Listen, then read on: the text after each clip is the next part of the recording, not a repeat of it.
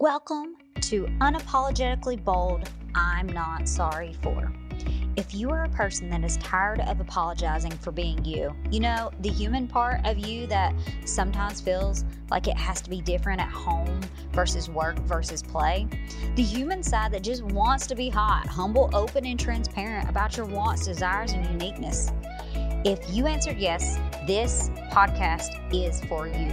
Join me, Emily Elrod, as I dive into conversations with amazing guests about what they are not sorry for in creative and loving ways. Let's get started. I'm blessed beyond measure to have you here, Teresa, because you are such an awesome and dynamic. And, I talk a lot about wisdom and being wise, and you're that. Like you ooze that just naturally. So I'm excited for the listeners to get to hear you today on a subject I struggle with. Myself personally. So I'm just excited. So thank you so much for joining me today. You're welcome. Thanks for asking me. I'm equally as excited. The energy is going to be off the charts. Yes. Yeah. So before we get started, I do want to ask the people to please continue to like, subscribe, and share, because our goal is to bring positivity and humanity to your newsfeed. You've got to be tired of hearing half of the negativity and the junk that you hear. This is stuff to help develop you and help you grow and be better, because it's things that I feel like as humans, we all have some form of a struggle. And I feel like this dialogue and talk today will really help empower you to get to the next step. So welcome, Teresa. Let's go ahead and, if you don't mind, tell me a little bit about yourself before we go into what you're not sorry for. Sure. I'm Teresa, and the work that I do is in the realm of emotional intelligence. I build emotionally intelligent organizations, and sometimes that is a balls to the wall kind of let's dig in deep and get some people to show up authentically and move through some of the toxicity and the crap that's just going on. I mean, it's incredibly meaningful and fulfilling work. It was pivotal in my own transformation in my early 20s. And the work that you do is something that once you pick up is you can carry it on for so many years, and it continually gives back and refills your cup time and time again. I have a great husband. I have a wonderful son. He's the love of my life. I'm an avid runner. I love being in nature. I'm part of the Humans First community, which is one of the best communities on the planet. Mm-hmm. That's me in a nutshell. I love it. And that's where I met you, is through the Humans First community.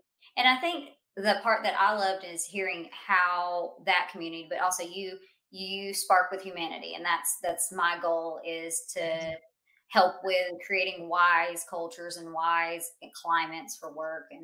And that's where we really hit it off, especially with emotional intelligence. So for people that don't know what emotional intelligence is, because I think that's important for this conversation we're about to have, can you explain to them what that is?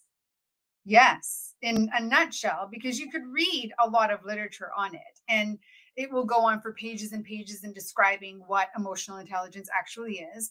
So we know what our IQ is. We're very good at distinguishing that IQ is our intellectual quotient, in which, we're math and spatial awareness and language. And, we have questions that will ask us in our IQ assessment that we've never seen before, because it's an application of all the learning we've done in those realms before. Mm-hmm. EQ, or our emotional quotient, is kind of the exact same thing. It's our capacity to understand our emotional information and apply that understanding to different situations that we encounter, to our own emotional events, things, trauma that may have happened in the past, and how it shows up today, to how we work with other people, to how we communicate how we're feeling, to how we drive towards results, to how we find our motivational triggers, to how we collaborate, to how we problem solve, to how we manage our stress. So basically, it's understanding emotional information and then knowing how to use that information effectively for success. Yes. And I think that's the big part, is that the research is showing that it's actually more important to have EQ and how that is a success driver. You still need the IQ.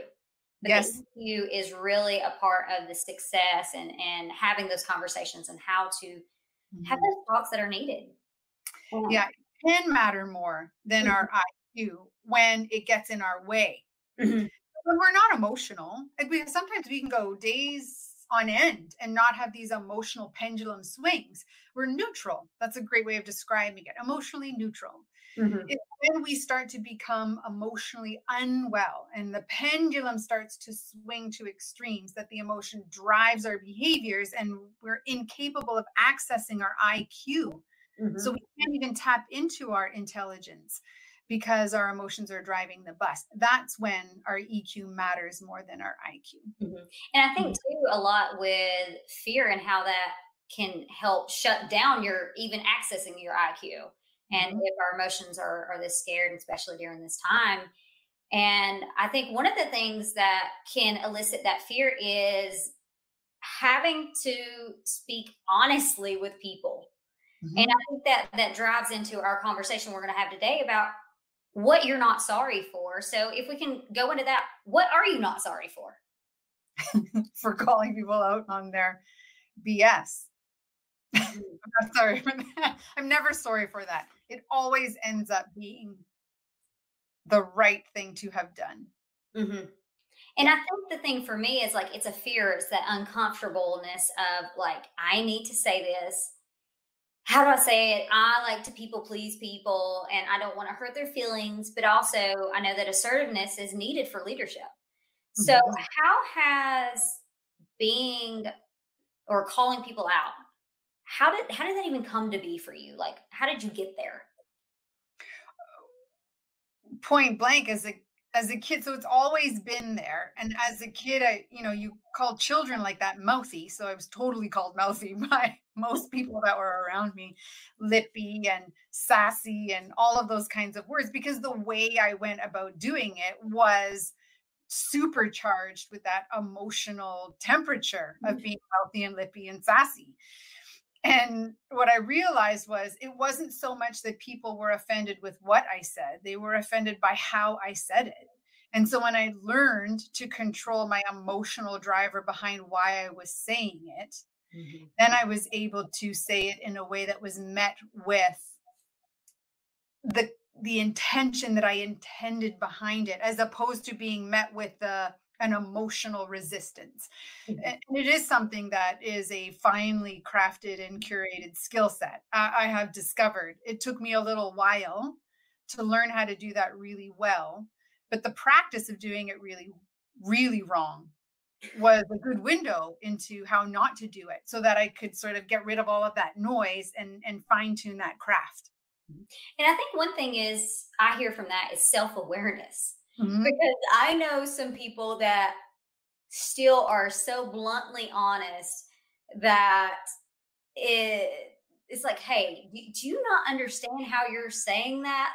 And can you not see that whenever people are not wanting to be around you and all these other things, and they want to blame other things, like other people? So, what would you tell somebody to start focusing on that awareness or those triggers, or like what are some cues that I could look at to be like, oh, I might be saying that wrong? Yeah. The first trigger is that you're saying it because it's about you. So if I'm Mhm. going to call someone out on something because I need to be right, then you're not going to do it right. If I'm saying it because it needs to be said for them to break through, generally you'll hit it on the nose every single time. You'll match and align intention with language and body language, both verbal and nonverbal will align in that state. But if we're doing it from a place where we're afraid of, I'm going to look like an idiot, or I'm going to fail, or we'll never get it right. Mhm. Mhm. I love that. And the thing that makes me think of there's this quote, somebody's talking about being a seasonal patriot Mhm. versus, and it was actually a Christian quote about instead of being a gracious Christian, and like how some people are fighting for things that actually don't match up with their values. And Right. they're going to fight and going to battle and calling people out on things that don't matter in essence, like in the grand scheme of things. So Mhm. what would you tell for people that want to call people out and but sometimes they also call people out too much, like on every little thing. Yeah. Yeah. Well, I think we all learn from a very young age you have to pick your battles. Mhm. And don't sweat the small stuff. Like there's a lot of stuff that is written out there that is pointing in the direction of when you decide to speak up, it needs to be something that is integral to strengthening the relationship between you and the other person. Otherwise, just let it go and keep your mouth shut. So it's a combination of skills that are really being used. Like impulse control is our ability to resist temptation, of leaping, of making rash decisions, like getting sucked into someone else's drama. So we have to know that about ourselves as well. When someone starts to speak and I'm emotionally triggered, do I have a tendency to react to the trigger? And that's a lack of impulse control, which is an emotional intelligence skill. But even deeper than that is our interpersonal relationship skill set. So the stronger and deeper and the greater the foundation of trust and compassion that I have with someone else, the easier it is for me to call them out on things. Number one, because I know them well enough. Number two, because they know me well enough. So they know that my intention is to help, not to harm. Mm-hmm. If I find myself blurting something out, sometimes in our journey of emotional intelligence, we find ourselves blurting something out and we like want to, I got my foot in my mouth, and we want to pull it back in as fast as we can pull it back in. And that's just called course correction. Yeah. Where sometimes, we do feel it emotionally. We're triggered. We're like, I can't believe you're talking about this like again. Like you asked me for advice on this before. I gave you advice. Like, why are we talking? And you're like, I'm sorry. And you catch yourself because you're like, I'm so sorry. I'm frustrated. I'm totally frustrated because we've spoken about it before. And maybe the question I want to ask you is, why do you keep talking but do nothing? Like, what's going on for you that keeps you stuck? And so you could see in that progression, even in my demonstration, you see the emotional driver behind it. You see the course correction into alignment of, I care about you and want to help. So what is the question I need to ask? What is the statement that puts it back into you and not about me? And there's so many things I love about that too. And I will tell you, it wasn't until I am 32 now. It wasn't until about 2 years ago, whenever I was 30, that I started surrounding myself with people that were calling me out. Mm-hmm. Because what I learned is if I don't have those people, I will not be as successful and I will not be able to progress. Yeah. So, and it has led me even more to focusing even on my work, that you have to find the no people, like the people that will say no to you and will be upfront and honest instead of, we like yes people because they're comfortable. So what would you say to that for people that have surrounded themselves? Their sphere of influence is filled with, if you can't say nothing nice, don't say it at all. Well, no, we need to be honest. We need to come from a place of love and say some things and tell some people, what would you say to that? Well, Brene Brown, I think, has the best 3 words strung together: clear as kind. And part of sometimes what can get in the way of not surrounding ourselves with people who are willing to hold up the mirror, show us our blind spots, is that we lack self-regard. We don't have a good, healthy level of esteem. And so we need people around us who will sugarcoat for us, who will highlight our best spots, but won't talk to us about anything else because we don't want to see it. There is a reason why people choose to play victim. It's because it suits where they are right now. Doesn't mean that people will stay victims their whole life, but when we see ourselves surrounding ourselves with people pleasers, with people who will never say no to us, with people who will always say yes to us, we're creating that environment, which might serve us in the moment to simply stay where we are because fear is preventing us from wanting to be or grow to anything else. That's the unknown. I don't know what that looks like. I don't want to go there. Perhaps because I don't know what it looks like, and so I'm just afraid. Maybe it'll be worse.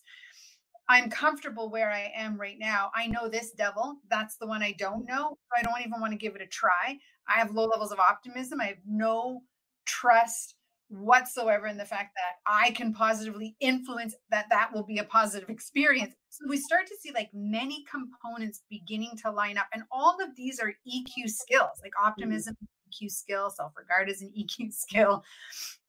assertiveness, empathy. There's so many of them that start to intertwine and play a role in whether I step outside the comfort zone and ask people to start holding up the mirror, or I don't. I ask people intentionally that I know will be, I don't particularly like the word brutally honest, because brutal has a connection to it being aggressive and not really helpful in its intention. So I do like Dr. Kim Scott calls it like radical candor, which is an extension of I care about you a lot and I'm going to challenge you a lot.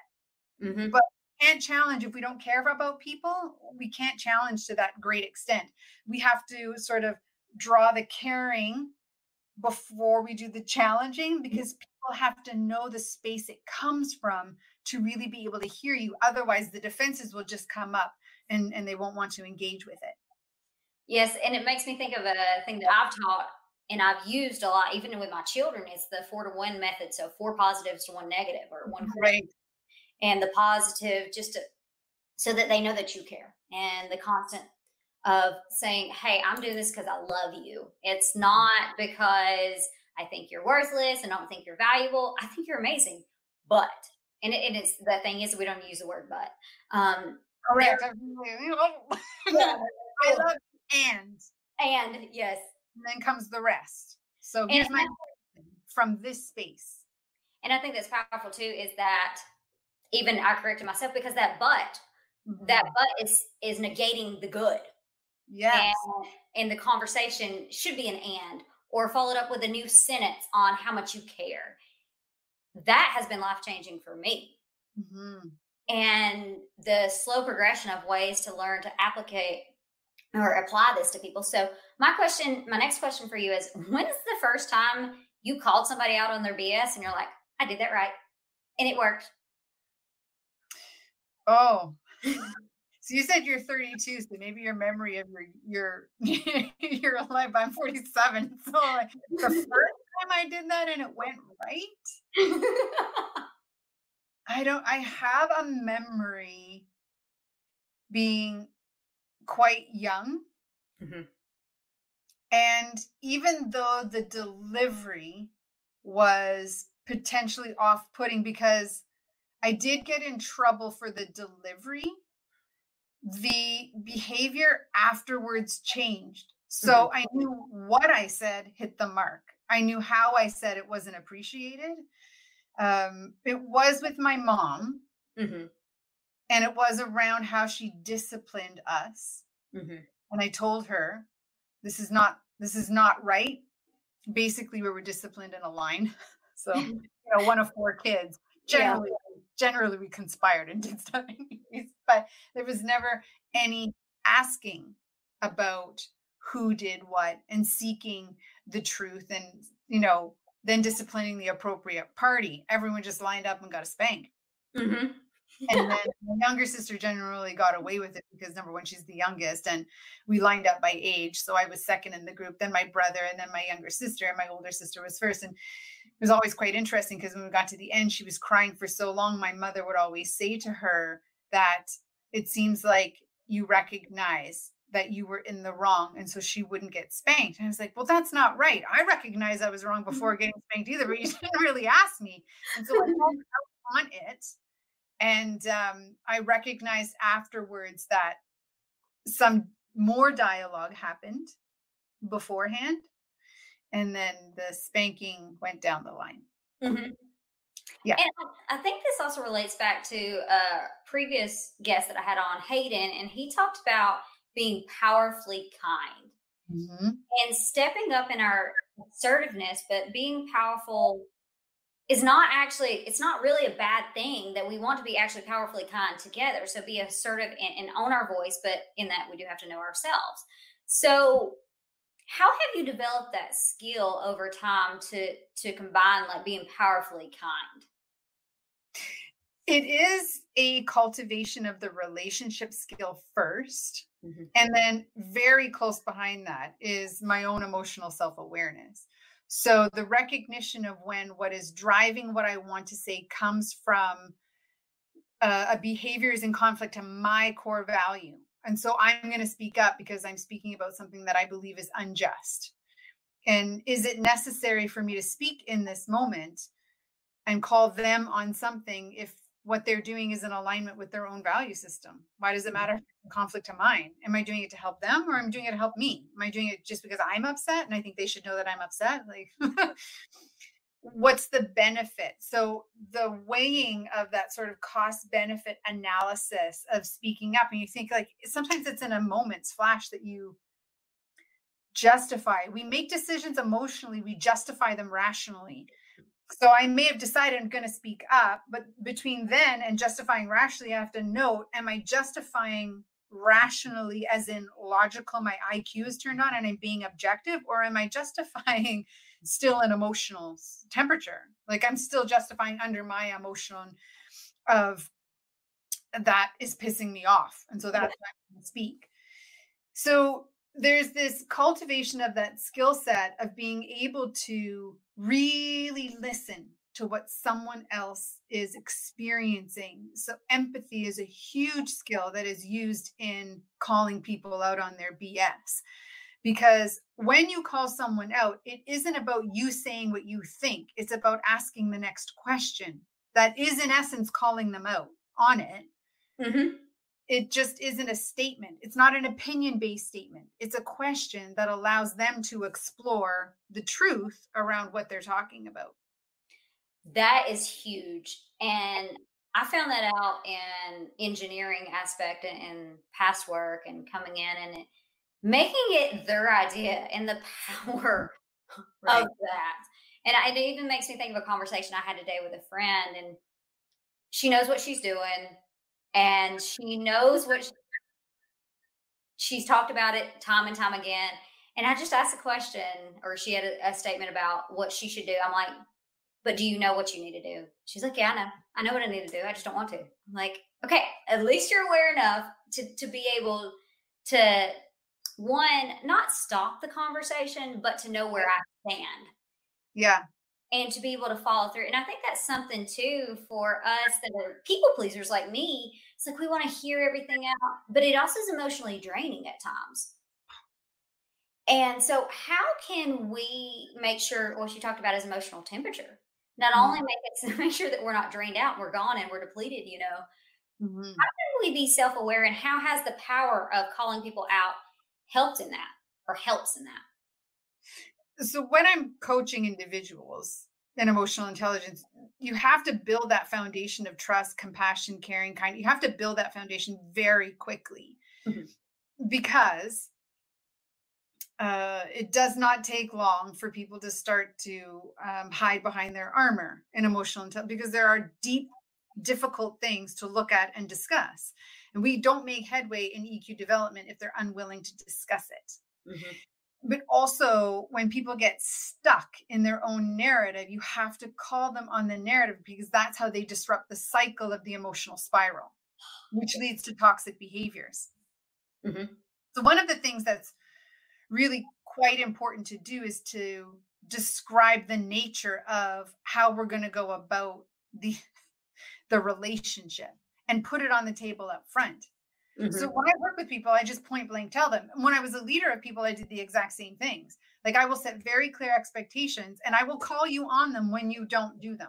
How do you like to be called on them? So I ask people for, like, how do you like to be called on it? Knowing that it's going to happen.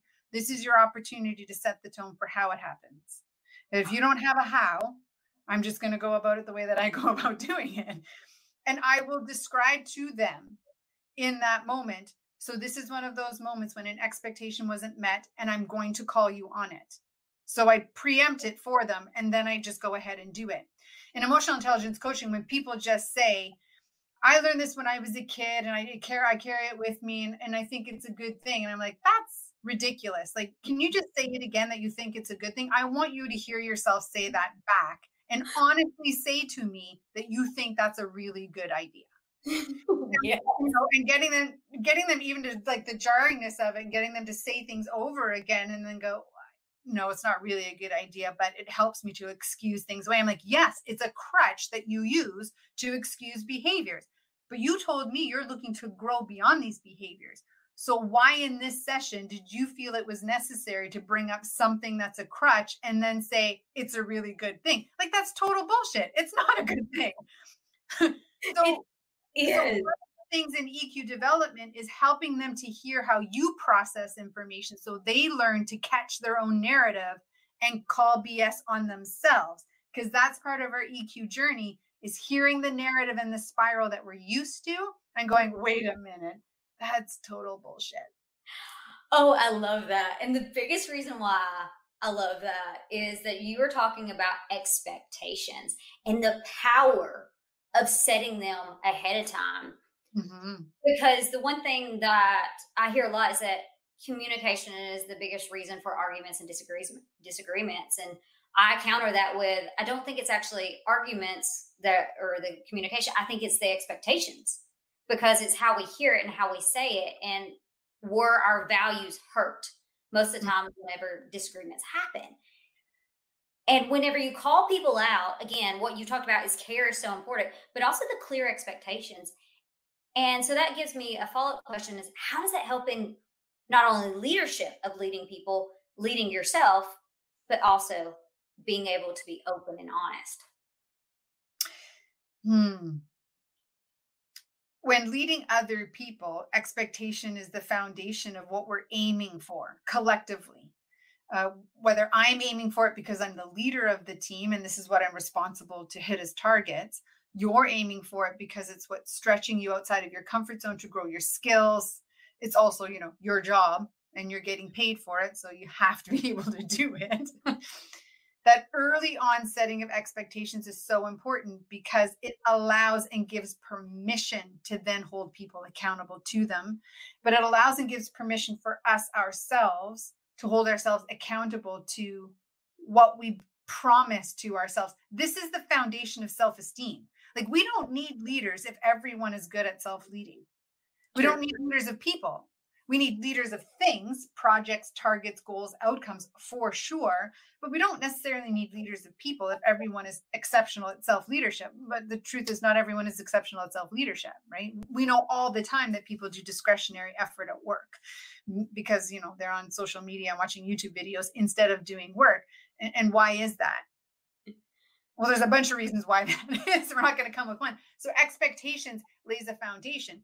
Even if we transfer this over to parenting, how many times, for parents who are listening, have you set very clear expectations to your children? Or do we just call them on things that we're like, well, that's common sense? You're like, no, there is no such thing as common sense.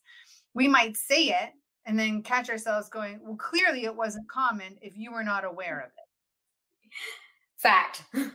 Truth bomb right there, right? Like with our son, we do it all the time. And then when he breaks them, we call them on them. We call them on those broken promises, violated expectations, bad behavior.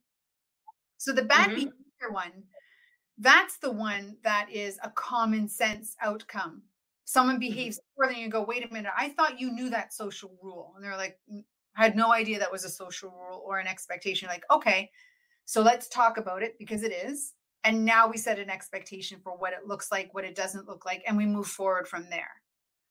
But sometimes I think where people get stuck is they think I said it once and now we're good all the time. And like, it just doesn't work that way. It totally doesn't work that way. No. And I love that too, that you talk, well, one, that you do that with your kid. Cause I'm like, our kids can talk together later on whenever they're in therapy because all the things that we've done to them.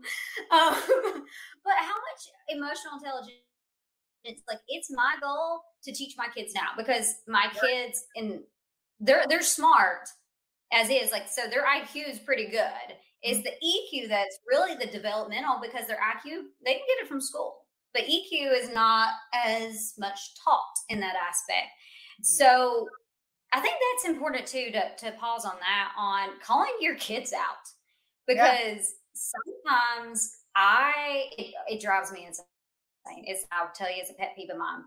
Like, if I'm on the conversation, I'm having a call and somebody's like, their kid keeps talking, and they're like, hey, don't say anything, I'm on the phone. Hey, don't say anything, I'm on the phone. Like, being direct, because what I've found is kids want that. It's the weirdest thing, but they do. They really want that directness, as again, as weird as it feels like. So what would you say to that, to any additional comments to parents too, about how it's important to call your kids out, and it's easier to do it young than whenever they're older? It is. Yeah. Very much easy to do when your children are young. But here's the caveat is you have to lead by example. Yes. Our children are watching us all the time and learning those boundaries. So when we set expectations, every time we let them take an inch and we let them get away with that, the next step they take is going to aim for the mile. And then we get pissed off. But who are we really pissed off at? Are we pissed off at them for trying to find where the boundary is, or us for not holding the boundary? We're really pissed off at us. And so we have to model that behavior of, if I set an expectation for you within our household and I'm allowed to break it, that's the exact same in leadership. I set an expectation for a team or my department, but I'm allowed to break it. Like, it makes no sense. The rules are the rules. The expectations are the expectations for everyone. And so we lead by example. We demonstrate that vulnerability, that self-regard, respecting strengths and weaknesses. When we mess up, we say that we messed up. We talk about how we're correcting it. And then we ask for kindness and generosity as we work towards correcting it. So then when we call other people on it, they're receptive to being called on it, knowing that, oh, they do that for themselves. And I know that it's not about beating me up, and I'm psychologically safe and they still care about me because I watched them do it with kindness to themselves. And now I'm seeing them do it with kindness to me as well. And this really, really strengthens a relationship, like bonds so deep, roots so sturdy, that you can then talk about anything under any circumstance with anyone at any time, no matter sort of the catastrophe that it may seem to be. They'll be willing to dive into that conversation with you. And that's a fact. Some people know that I had my kid out of wedlock, and the biological of my son, he's never met him, but lately he's been asking questions because we've had some medical issues. And it's amazing the aspect of building those skills at such a young age, that we're having deep conversations that had scared me and I'd cried about for years, thinking about, how is he going to turn? Is this going to mess him up for life? And he's like, okay, like, I understand. And this is, he asks some blunt, straight up questions, and I answer them, and we're about our way, and how I processed it would be like, this is going to be awful, So it's very important, like you said, with your kids, and the power of that. So I appreciate you for talking about that and putting that into this dialogue, because my thing that I love about being unapologetically bold is it affects work and life. We're human everywhere, and being open and honest, and what we say is hot, so humble, open, and honest, and transparent. It matters. So with that, I do want to give you the final words. What would you say to somebody that keeps apologizing for calling other people out on their BS? One of the watch outs in how you do it is try to avoid the why question. Why did you do that? Why are you saying that? Why are you acting that way? Why is a very emotionally charged question, and it is laced with assumption and bias and judgment. And so when you want to call people out on their BS, stay clear of the why-based questions and phrase the question back in a, what is that all about? How is that impacting you right now? If you were to try something different, what would you try differently? Is that really true? Like, where's the proof that what you're talking about is actually true? And then you might be able to get to the why question after 3 or 4 or 5 of those other W questions and H questions. And then the person will be able to dive into the why, because the why is the emotional trigger that's driving what they're doing in the first place. And it's just too hard to start there, because that's when the armor comes up, and that's when people want to push you away. And that's when you'll notice that I'm not really doing this as well as I would like to. Like, I'm not getting the results I want to see, because why sometimes for us comes from, I'm triggered I'm frustrated by the fact that you're doing that. Like, why would you do that? So no wonder that doesn't work. And I love that. And that's a lot based on Simon Sinek, is what he talks about. And what I learned is you start with the what, you go to the how, and then you can eventually go to the why. But you got to stay in the what first until you can slowly move into a how. And so I use that even on my marketing or just asking general questions, because what questions elicit in your, because it's an intellectual question, moreover, and it's not something deeper and connected to a feeling or an emotion or a power most of the time. So I love that. I think that is such a powerful comment and a powerful wording just altogether about how to call people out. And I know for me, I've taken a lot from this, so I hope the viewers have as well. So I just want to thank you. Thank you so much for joining me today. And thank you for all that has, everybody that has listened. I hope you all have an amazing and blessed day. Thank you so much for tuning in to this episode of Unapologetically Bold, I'm Not Sorry For. If this touched you in any way, please like and subscribe and share with your friends as we continue the message of being unapologetically bold by being hot humans who are humble, open, and transparent. See you next time.